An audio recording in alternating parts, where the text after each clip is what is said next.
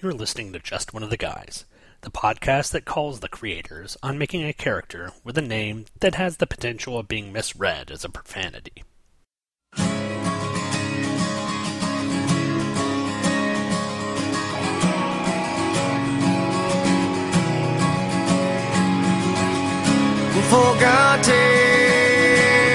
thoughts of yesterdays.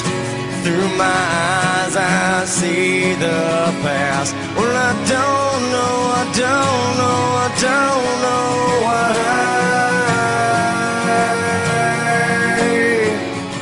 I believe in the truth from inside. Go away from me. Leave me alone. Ignorance spreads lies. How much will money buy? Well, I'll take my time as I drift and die. Hello and welcome to another 90s corporate takeover version of Just One of the Guys, a Green Lantern podcast. This is a podcast, or if you prefer, an internet radio show that deals with the Green Lantern comics, running from cover date June 1990 until cover date November 2004, with a special emphasis on my favorite Green Lanterns of all time, Mr. Guy Gardner and Mr. Kyle Rayner. Hello again, my name is Sean Engel, or hello for the first time if this is your first time listening. However, if this is your first time listening, I suggest you go back a podcast episode, episode number 20, and listen to that one, because what we're covering today is the second part in a 5-part storyline dealing with Hal Jordan and his search for his beloved, yet slightly schizophrenic, psychopathic, warrior woman, ex and probably current girlfriend, Carol Ferris, who, in the role of Star Sapphire, has pretty much done some things to the Green Lanterns that, really didn't help them out that much. The character of Star Sapphire has been, out of commission for a while in continuity. Well, at least in the continuity that I'm covering in the comic. And this issue and the next couple of issues are going to be dealing with Hal trying to reconnect with her in that oh-so-special way, which will eventually mean him having to have a beatdown with Star Sapphire. We also get more into the character of Flicker, another sort of, not throwaway Green Lantern villain, but not really a memorable one. If you did listen last time, you'll realize that Flicker was an enemy that could basically fold in and out of space, had a head like Firestorm, a costume like, basically a Victorian dandy, and high-heeled boots. Yeah, he wasn't really the most dynamic character. Add to this pretty much a stereotypical 90s executive type, replete with ridiculously big 90s sunglasses and smoking a big old fat stogie, and you've got yourself one heck of a 90s comic book. So sit back and relax, grab yourself some Pan-Galactic Gargle Blasters, because the Pan-Galactic Placement Services is pretty much in the forefront of this episode, and take a little break while we play some promos for some great podcasts dealing with a variety of science fiction and comic book related topics. And then after that, we'll get right into our review of Green Lantern number 21. So, stay tuned.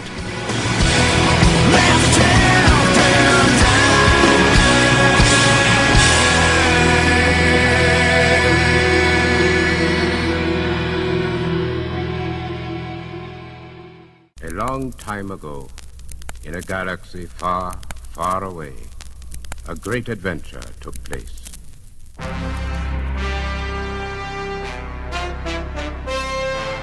I'm going to regret this. This is ridiculous.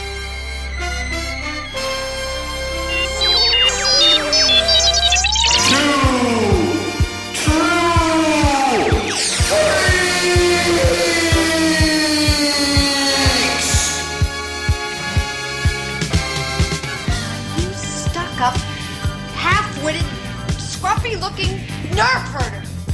Oh no.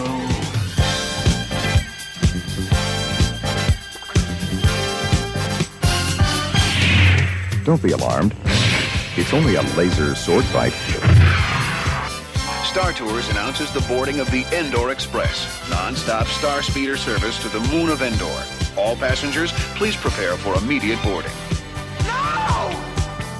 Cannot get your ship out. Lando Calrissian is a positive role model in the realm of science fiction fans. Fuck Lando Calrissian. Star Wars Monthly Mondays. Available the first Monday of every month at twotruefreaks.libsyn.com. We would be honored if you would join us.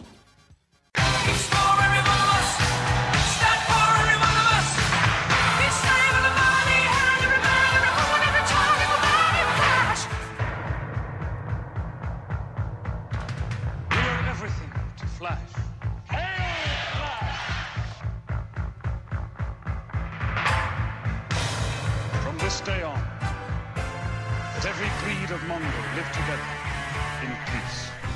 Wait, he said Mongo, didn't he? That's wrong character, wrong universe, and wrong galaxy.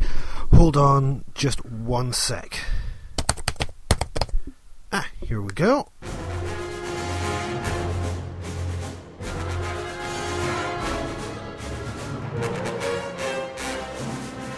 Flash Legacies, a podcast connecting the adventures of Wally West, the third hero to be known as The Flash. Join me, Dave Walker, in my bi-weekly journey as I look at Wally's career from when he first donned the mantle of The Flash all the way up to the return of Barry Allen. Find me at flashlegacies.libsyn.com.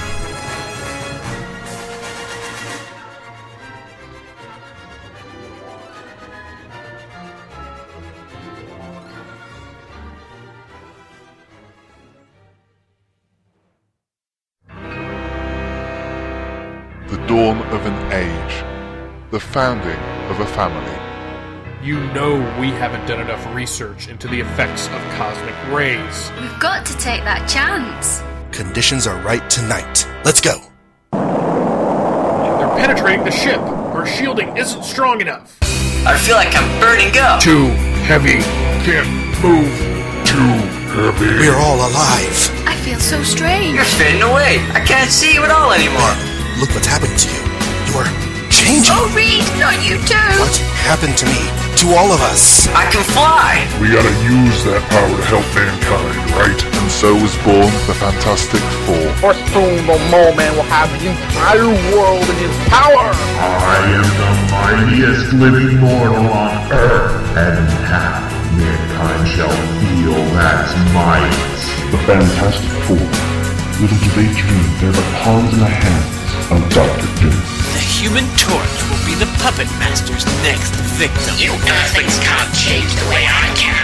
That means I'm the most powerful person on Earth. I've been expecting you, for I am the Thinker. I vow never to return, my lord, until the Fantastic Four are no more, and the Phantom is no more. You're in the presence of the awesome Ralatot, King of Kings, Master of Men, and Lord of the Seven Suns. Fool, you're just a muscular freak, but I'm the Hulk. Stop! You must not enter the castle of Diablo. My journey has ended. This planet shall sustain until it has been drained of all elemental life. So speaks Galactus. Flame on! It's clobbering time! The Fantastic Four from the very beginning. Witness the origins of a legend. The Fantasticast. ffcast.libsyn.com. The Hulk On Podcasts. Hulk like podcasts. Hulk listen to podcasts while Hulk smash. The Hulk On Peter David. Hulk like to read Peter David comics. Hulk have problem making words. Hulk write down. Peter David wrote a seminal run on The Incredible Hulk for 12 years.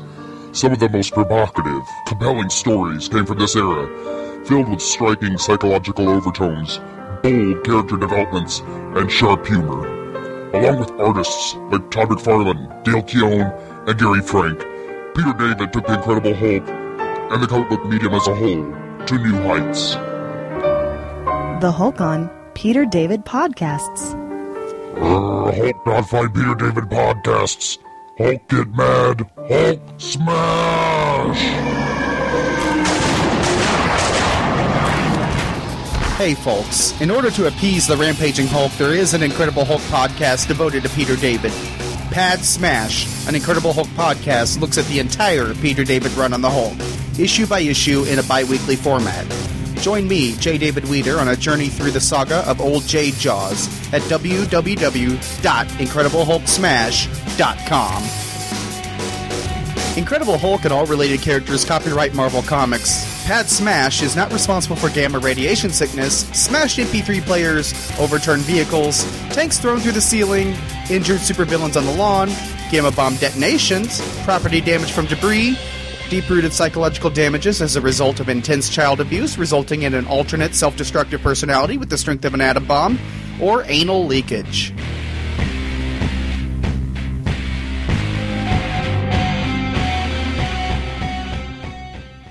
And welcome back to the show.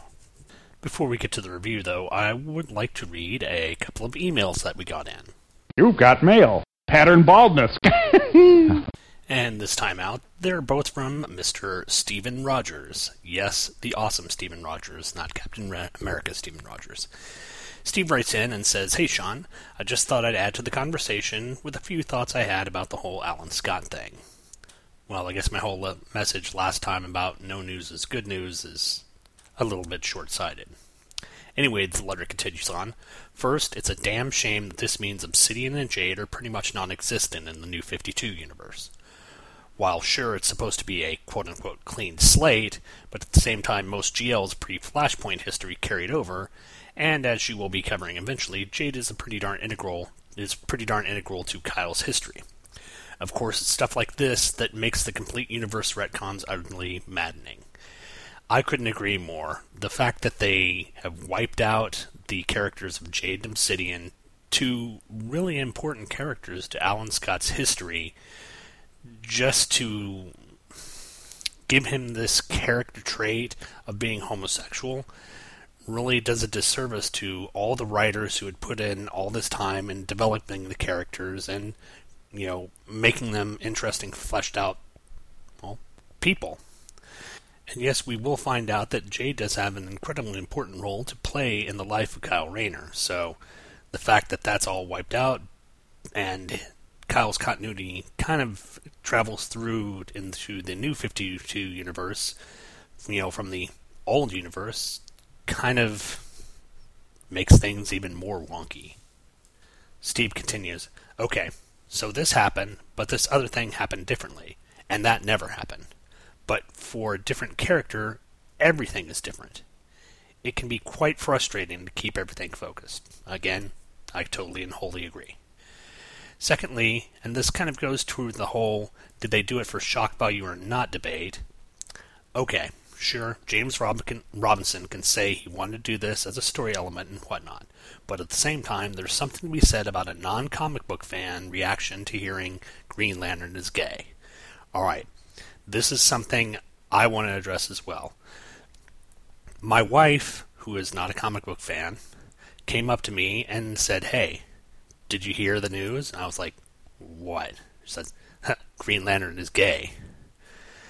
And I had to basically inform her that no, it's not really that he's gay. It's because she had the idea that it was Hal Jordan, the Green Lantern from the movie, which everyone seems to know. Steve continues, "Granted, one look at Alan's classic costume might elicit a, well, there you go type of response, but Alan Scott is so off anyone's radar that obviously the first quote-unquote image that comes to mind is either comic book Hal Jordan or Ryan Reynolds. One could argue that Jon Stewart, but for the most part, it's the image of Hal Jordan that you usually find to be the definitive Green Lantern, even if you don't know Hal Jordan. So obviously it's gotten the quote-unquote figures look at him response. But for Hal's look and the way Ryan Reynolds portrayed Hal in the movie. To say nothing about the standard idea, thanks to stuff like the 1960s Batman TV show, that all comics have a subtext to them. While I was having fun with the whole idea of quote-unquote guy love and that sort of homoerotic relationship between two characters that is written to be a bit more than platonic, that probably the writers intended, Hal and Ollie, for example, and therefore right for slash fiction, there's an element there that the uninitiated viewer, or reader in the case of comic books, could infer that yes, indeed, there's something there, when in reality it just isn't. I agree, there's a lot of buddying around that you get between male characters, and the entire idea of male bonding, especially between characters like Hal and Ollie, and Batman and Robin, and later on in this series, Kyle and Guy, you get that sort of buddy feeling that you get in movie tropes and everything, and unfortunately, because of the sort of silly subtext that the Batman TV show and other things have given it, it does tend to make people think that, there might be more going on to this than just a simple, to use the silly term, bromance between these characters. And that, unfortunately, does a disservice to comics as a whole. Steve continues, I guess you could call Hard Traveling Heroes a bromance. There's Steve knowing exactly what I wanted to say before I say it. But, come on, that's every guy road trip movie from Easy Rider to, well, I guess one could make a case for The Hangover being a road trip movie. Yeah, there's tons of road trip movies, not only, talking about Easy Rider, there's movies like Lethal Weapon, there's the Bing Crosby and Bob Hope movies, and there's myriads of other examples where it's two guys traveling together, but there doesn't need to be the subtext of, a homoerotic relationship. Back to Steve's letter, he says, I guess the point I'm trying to make here is that by turning this into such a big deal, as opposed to, say, making Alien the core that just happens to be gay, and coming out in a throwaway line in the third panel on page 16, it probably does more harm than good to the overall acceptance in the mainstream. And Steve so succinctly put exactly what I was trying to say in the entirety of my last episode. Well, episode 19 that covered this issue.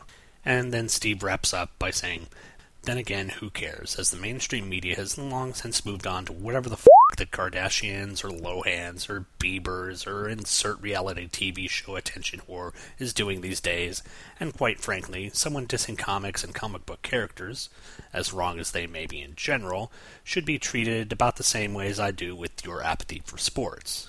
Well, there you go. And then he asked, how do you survive college football season, I wonder? That's a good question. Here in Oklahoma, there are two major college football teams, OSU and OU, and you're either a fan of one or the other, and neither the two shall meet. It's kind of awkward because my parents were OSU fans, and my wife's parents and my wife are OU fans, so I was for a long time stuck in the middle, and I just basically decided not to give a crap. And Stephen concludes with, but just thought I'd share that rambling. I guess I needed to get it off my chest somewhere. Well, Steve, I'm glad you could write in to us. It was an excellently worded email, and it basically touched on all the points that I was trying to make in the episode. This really isn't a direction that they needed to take the character in. It does a disservice to former characters that have been written and developed over a long period of time, and it basically just seems that it's for shock value and unfortunately isn't going to bring in more readers. It's probably going to alienate more people, simply because even though I feel that having Alan Scott as a gay character isn't really harmful, there unfortunately are going to be a lot of people out there who do.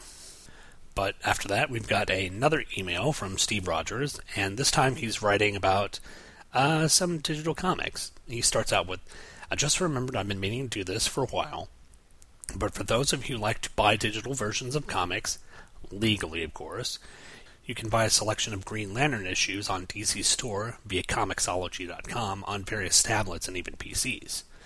While sadly none of the issues covered so far have been released, they have been doing a decent job getting post-Crisis on Infinite Earth stuff out on the store. Right now, in fact, they are in the midst of collecting the Wally West Flash run, so I'm sure Dave Walker of Flash Legacies would approve. So I'm sure it's just a matter of time before they start rolling out Green Lantern issues from the same era.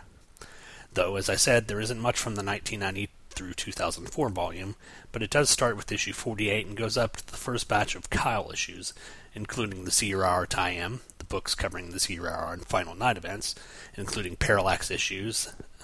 Including Parallax issues are included in the store through issue 55, and then picks up from 97 to 100, which was a Legion crossover, and the 1 million issue that tied into the DC 1 million event. He says hopefully they'll be starting cranking them out pretty soon, at least while you're still doing the podcast anyway.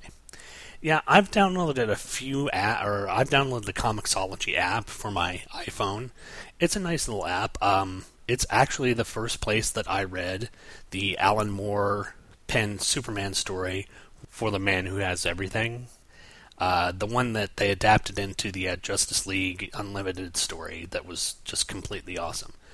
The app's really nice. It's got a lot of neat features, but if you want to read comics, you have to read the comics that are sold at the Comixology store.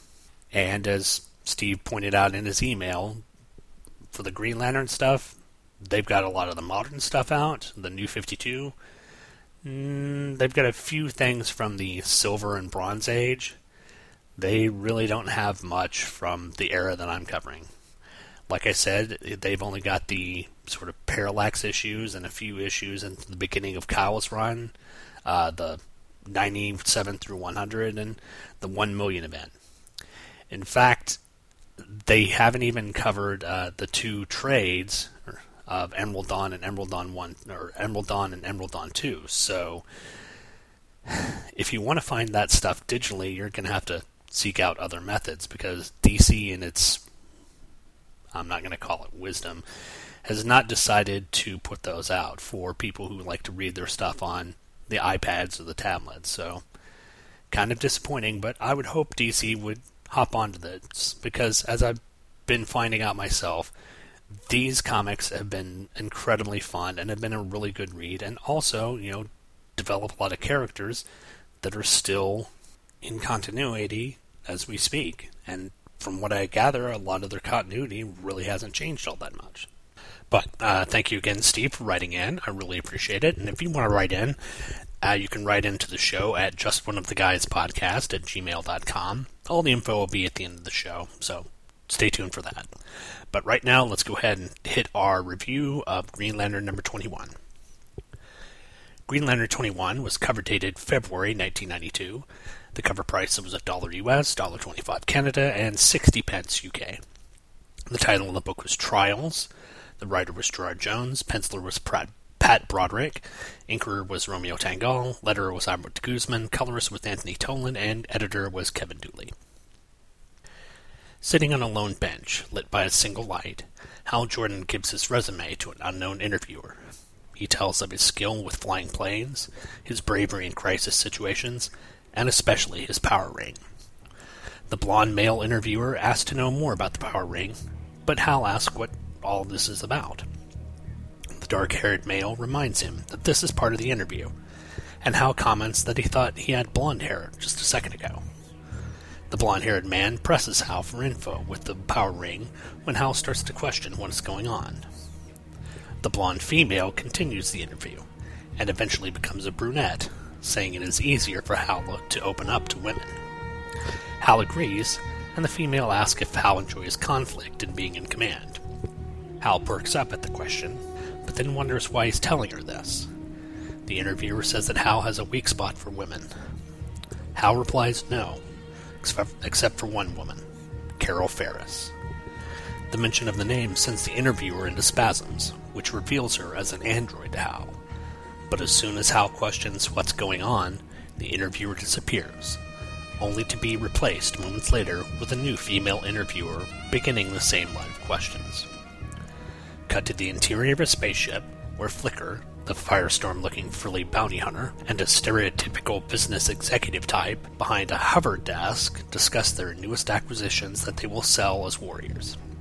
Flicker introduces Brick, Hori, and the member of the Pumice people that was Brick's other recruit from the last issue, to the boss, who is duly unimpressed with the trio. But Flicker has saved his best for last, as he finally introduces his greatest acquisition, Hal Jordan. Hal asks what's going on, and Flicker tells him that he and the other recruits are being sold to the Pan-Galactic Placement Services as warriors. Hearing enough, Hal uses his ring to break out of his restraints, and Fighty McFightenstein, copyright Andrew Leyland, 2011, all rights reserved, gets underway.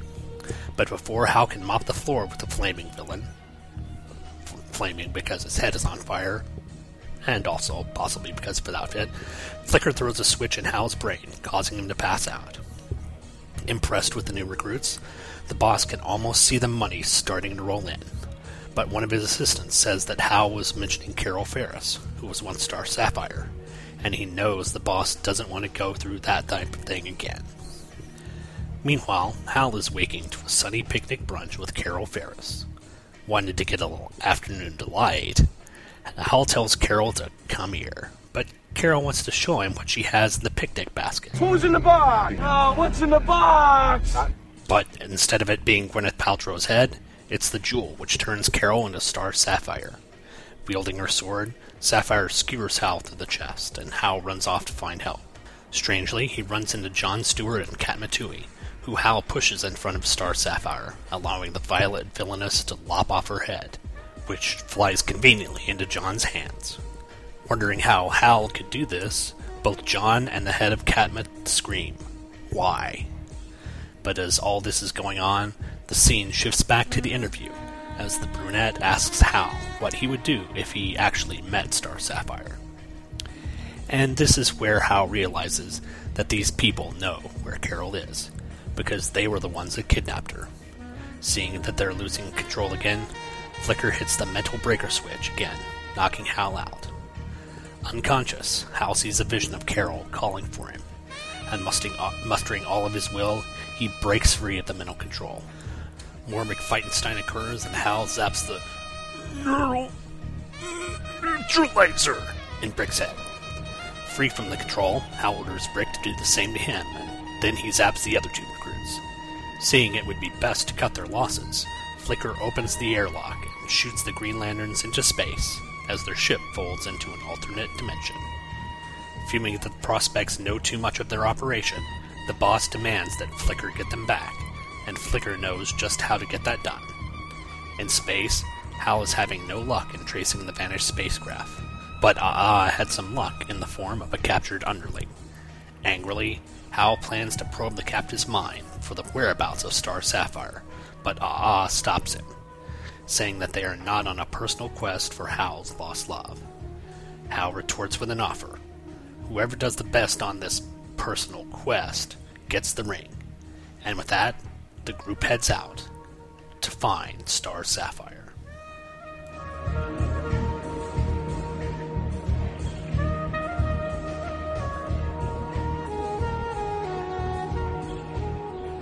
Again, in this book, we're seeing Hal be a bit more, decisive than he was in the earlier issues. One would make the assumption that trying to find his ex-girlfriend, who happens to be possessed by one of his greatest enemies, would be a pretty good form of motivation. But with that, let's go ahead and head on to notes. We'll start with the cover, which is a really nice sort of outer space scene with Hal Jordan being wrapped up by the whip of Flicker, and it's kind of neat because it's got a really awesome background. The starscape is really well rendered. The planet is really kind of unusual. It looks like a gas giant, but instead of a Jupiter-looking gas giant, it's got a sort of purple haze to it. Yeah, I just made a Jimi Hendrix reference there, so there you go. Page 1, we get Hal sitting on sort of a wooden bench underneath the yellow spotlight, doing the interview to the, eventually we find out to be the robotic android member of the Pan-Galactic Placement Services. But the scene looks far less like an interview and more like an interrogation that you'd see in sort of the 1930s and 1940s crime dramas. Plus, I don't know whether they just dropped the title or if this was editorial oversight, but the book is no longer given the title of the Regeneration Saga, or last time out it was Regeneration Part 1. This time it's not even mentioned, so interesting little note there. Pages 2 through 5, we get a nice use of the stereotypical 9-panel page layout, It gives the book a kind of Twilight Zone feel as we shift between panels of Hal Jordan being interviewed by the person and then images of the interviewer, and each panel, something a little different about the interviewer changes. One panel it's a blonde guy, next panel it's a dark-haired guy, after that it's a blonde female in a very 90s outfit with a mini skirt and a business jacket with big-ass shoulder pads. It's really cool, except there's kind of a cheat. All of the pictures of Hal and Jordan are exactly the same. They've just basically, I know they didn't use Photoshop and they couldn't just cut and paste, but they just basically used the same picture for a lot of the panels. In fact, I'm only seeing 1, 2, 3 different pictures. Well, no, I take that back. 4 different pictures of Hal with just different captions. Same goes for the females. The pictures are essentially the same, except for the word balloons and the coloring of the hair. So, kind of a cheat, but still a really neat set of panels that kind of gives a eerie feel to the book. Page 6, panel 1, here's where we get the introduction to the unnamed boss of the Pan-Galactic Placement Services. And boy, is he a stereotypical sort of big business 90s corporate guy. He's sitting behind, essentially, a hover desk, which I must mention is a complete and total ripoff of the Invention Exchange from Mystery Science Theater, episode 502, Hercules. But the boss is this big-shouldered guy in a black executive business suit with black tie, really short cropped, buzz cut, and to make it the 90s and the fact that he's alien, he's got these ridiculous sunglasses on that would pretty much make Elton John kind of embarrassed.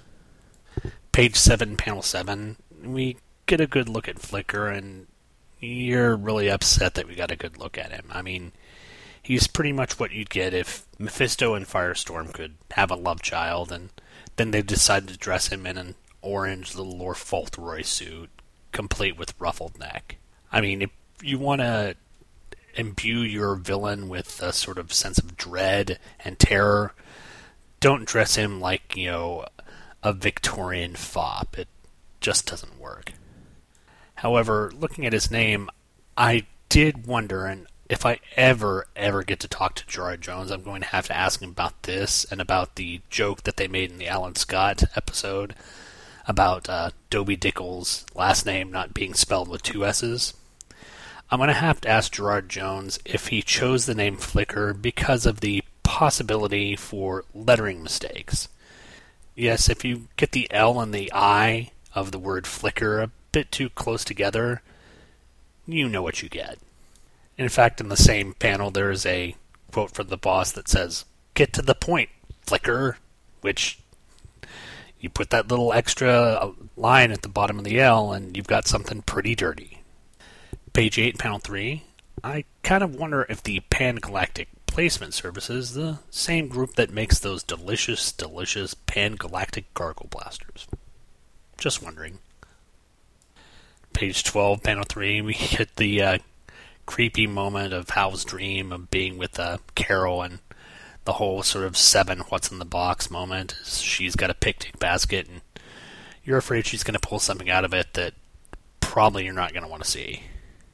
But, as I said in the synopsis, it's the Star Sapphire jewel that basically Carol puts on her head and suddenly turns into a very 90s barbarian-looking Star Sapphire. I mean, the costume's a bit over the top and very 90s, and Carol is very busty and does have quite a bit of 90s hair. I mean, it's out there. Add to that she's got sort of lopsided body armor where basically her left arm and left leg are pretty much covered up to the top with armor, but her right arm and right leg are pretty much exposed. It's an interesting and kind of weird look for Star Sapphire, but it's no less ridiculous than the really slutty version that we've gotten of her over the past few years. Then on the next page, page 13, panel 1, we get Star Sapphire running her sword right through Hal's chest. I'm sorry, I know human anatomy. Where that sword went, she has basically punctured a lung, possibly skewered his liver, and Hal's not long for this earth. Of course, then in panels 2 and 3, Hal sees John and Katma standing there in a loving embrace, and he's going, "No, John, gotta help me, man. Come on. Can't let me die. Not me. Not Hal Jordan."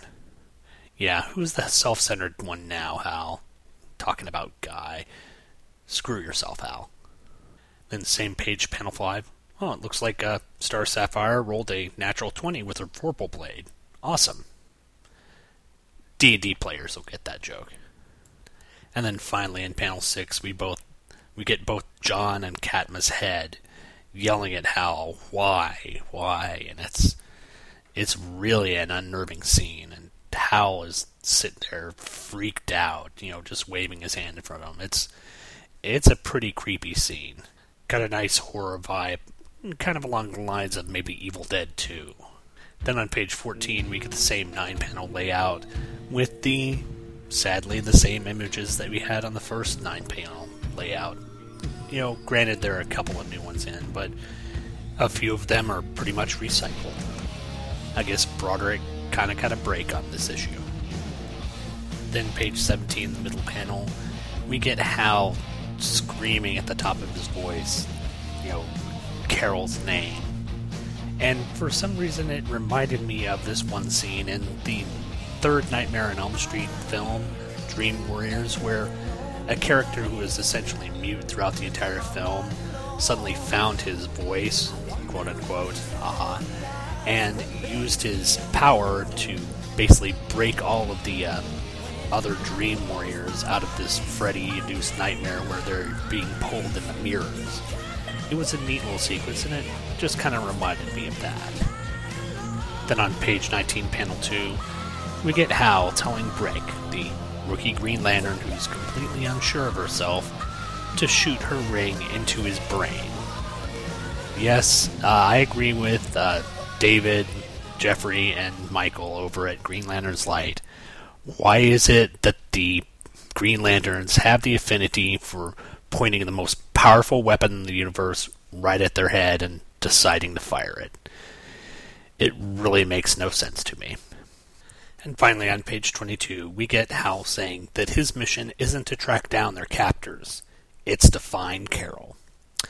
Yep, good old Hal, always thinking with his lower brain. But that puts an end to the notes for this issue. Let's go ahead and check out some of the ads. And on the front inside cover, we've got the statement, "Looks like Drax back in town." And we've got the Game Boy version of Castlevania 2, Belmont's Revenge. Now, I played Castlevania on the NES, and I never played it on the Game Boy. This is, of course, the non-color Game Boy, so it's all in sort of shades of amber and black. But essentially, it's the same game as Castlevania. Side-scroller, whip things, try not to get hit by bats, pick up hearts. For what it is, I've heard it's a fun game, but I couldn't really tell you other than what I know about the original Castlevania. Then a few more pages in, we get a kind of horrible mustardy yellow page with an animated, a drawn hand underneath holding up 3 fingers in a sort of W thing, and underneath it is the title of the movie, Wayne's World. Excellent.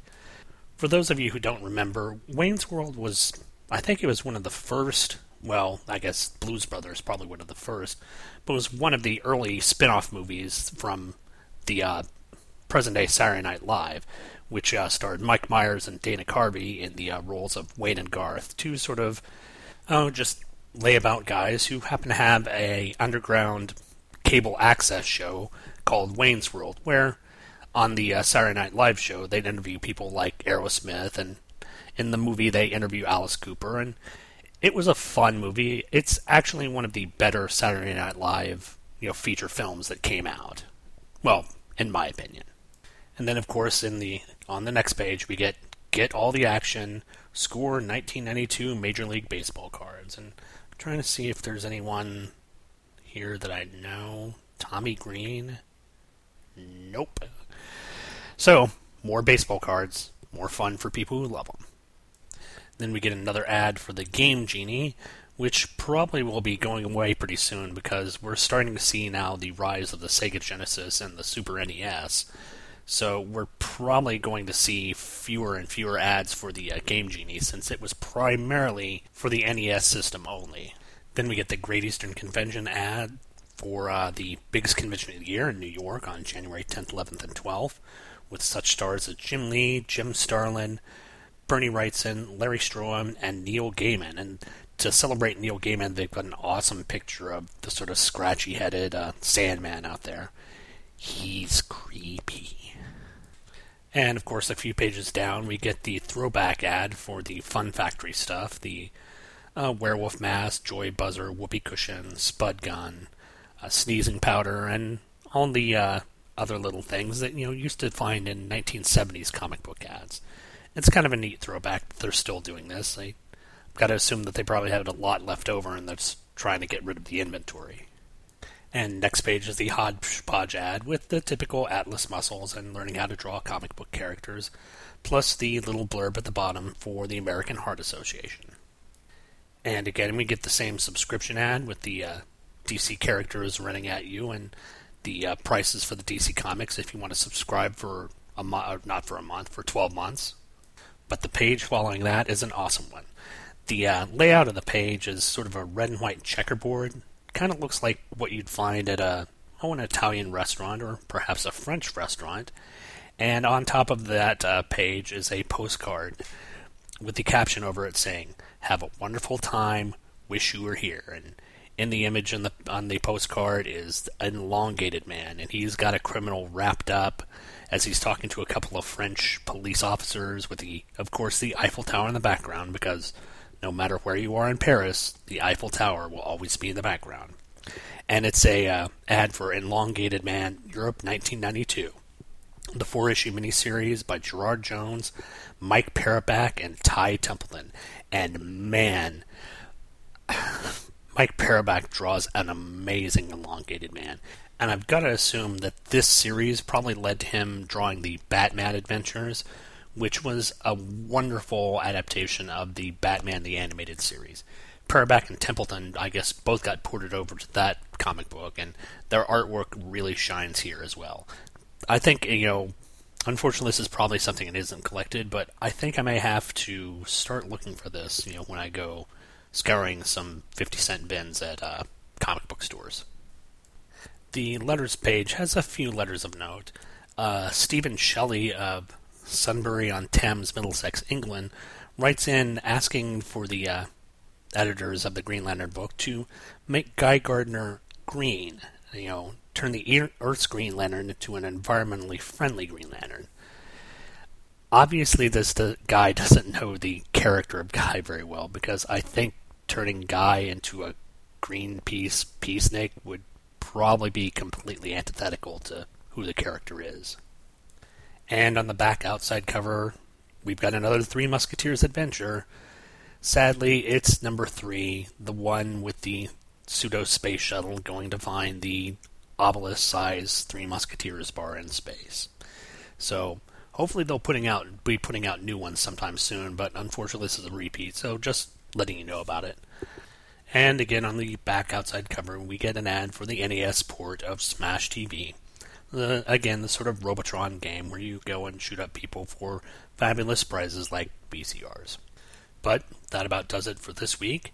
Again, I would like to remind you that if you're looking for this comic in trade paperback form, you're not going to find it, because DC hasn't been too kind about printing these in trade paperback or in digital form either. So if you want to follow along, you can probably scour your local comic book shop and find these for a reasonable price.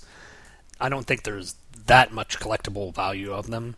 However, they are really enjoyable stories, and I hope my synopses of them have been enjoyable enough to make you want to go try and pick them up. But that's it for this week.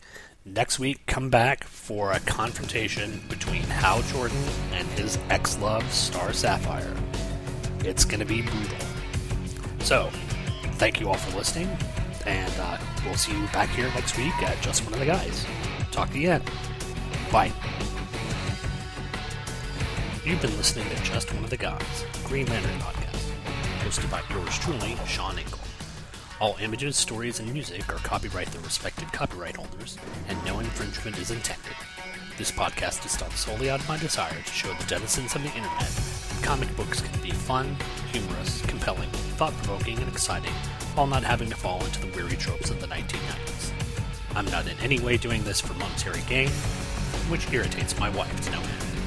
All feedback for the show can be sent to the show's Gmail account at justoneoftheguys@gmail.com. All feedback, positive and negative, is warmly welcomed. All spam bots are warmly welcome too, as long as your definition of a warm welcome is for them to die horribly in a fire. The website address for the show can be found at justoneoftheguys, all one word, .libsyn, spelled LIBSYN.com. There you can find the RSS feed, as well as scans of the covers and whatever else I feel like doing. Look for me on iTunes. Just search for Just One of the Guys podcast. And be sure to leave a review at iTunes. I'll be certain to read it on the next show. You can also search for me on Facebook. I mean, you won't find me there, because I don't have an account there. But if you have enough free time to listen to me babble on about funny book characters, you can obviously spare some time to wander around on Facebook. Thanks for downloading and listening, and come back next Friday for another episode of Just One of the Guys, a Green Lantern podcast.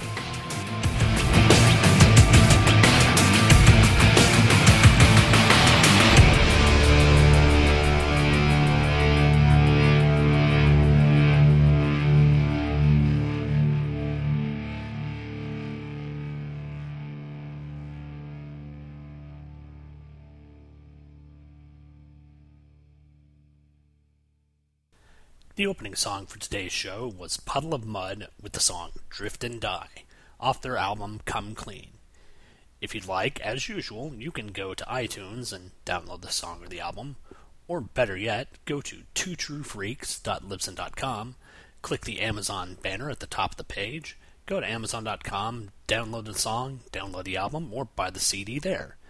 You'll be helping fund the Get Scott Gardner and Chris Honeywell to Star Wars Celebration 6 Fund.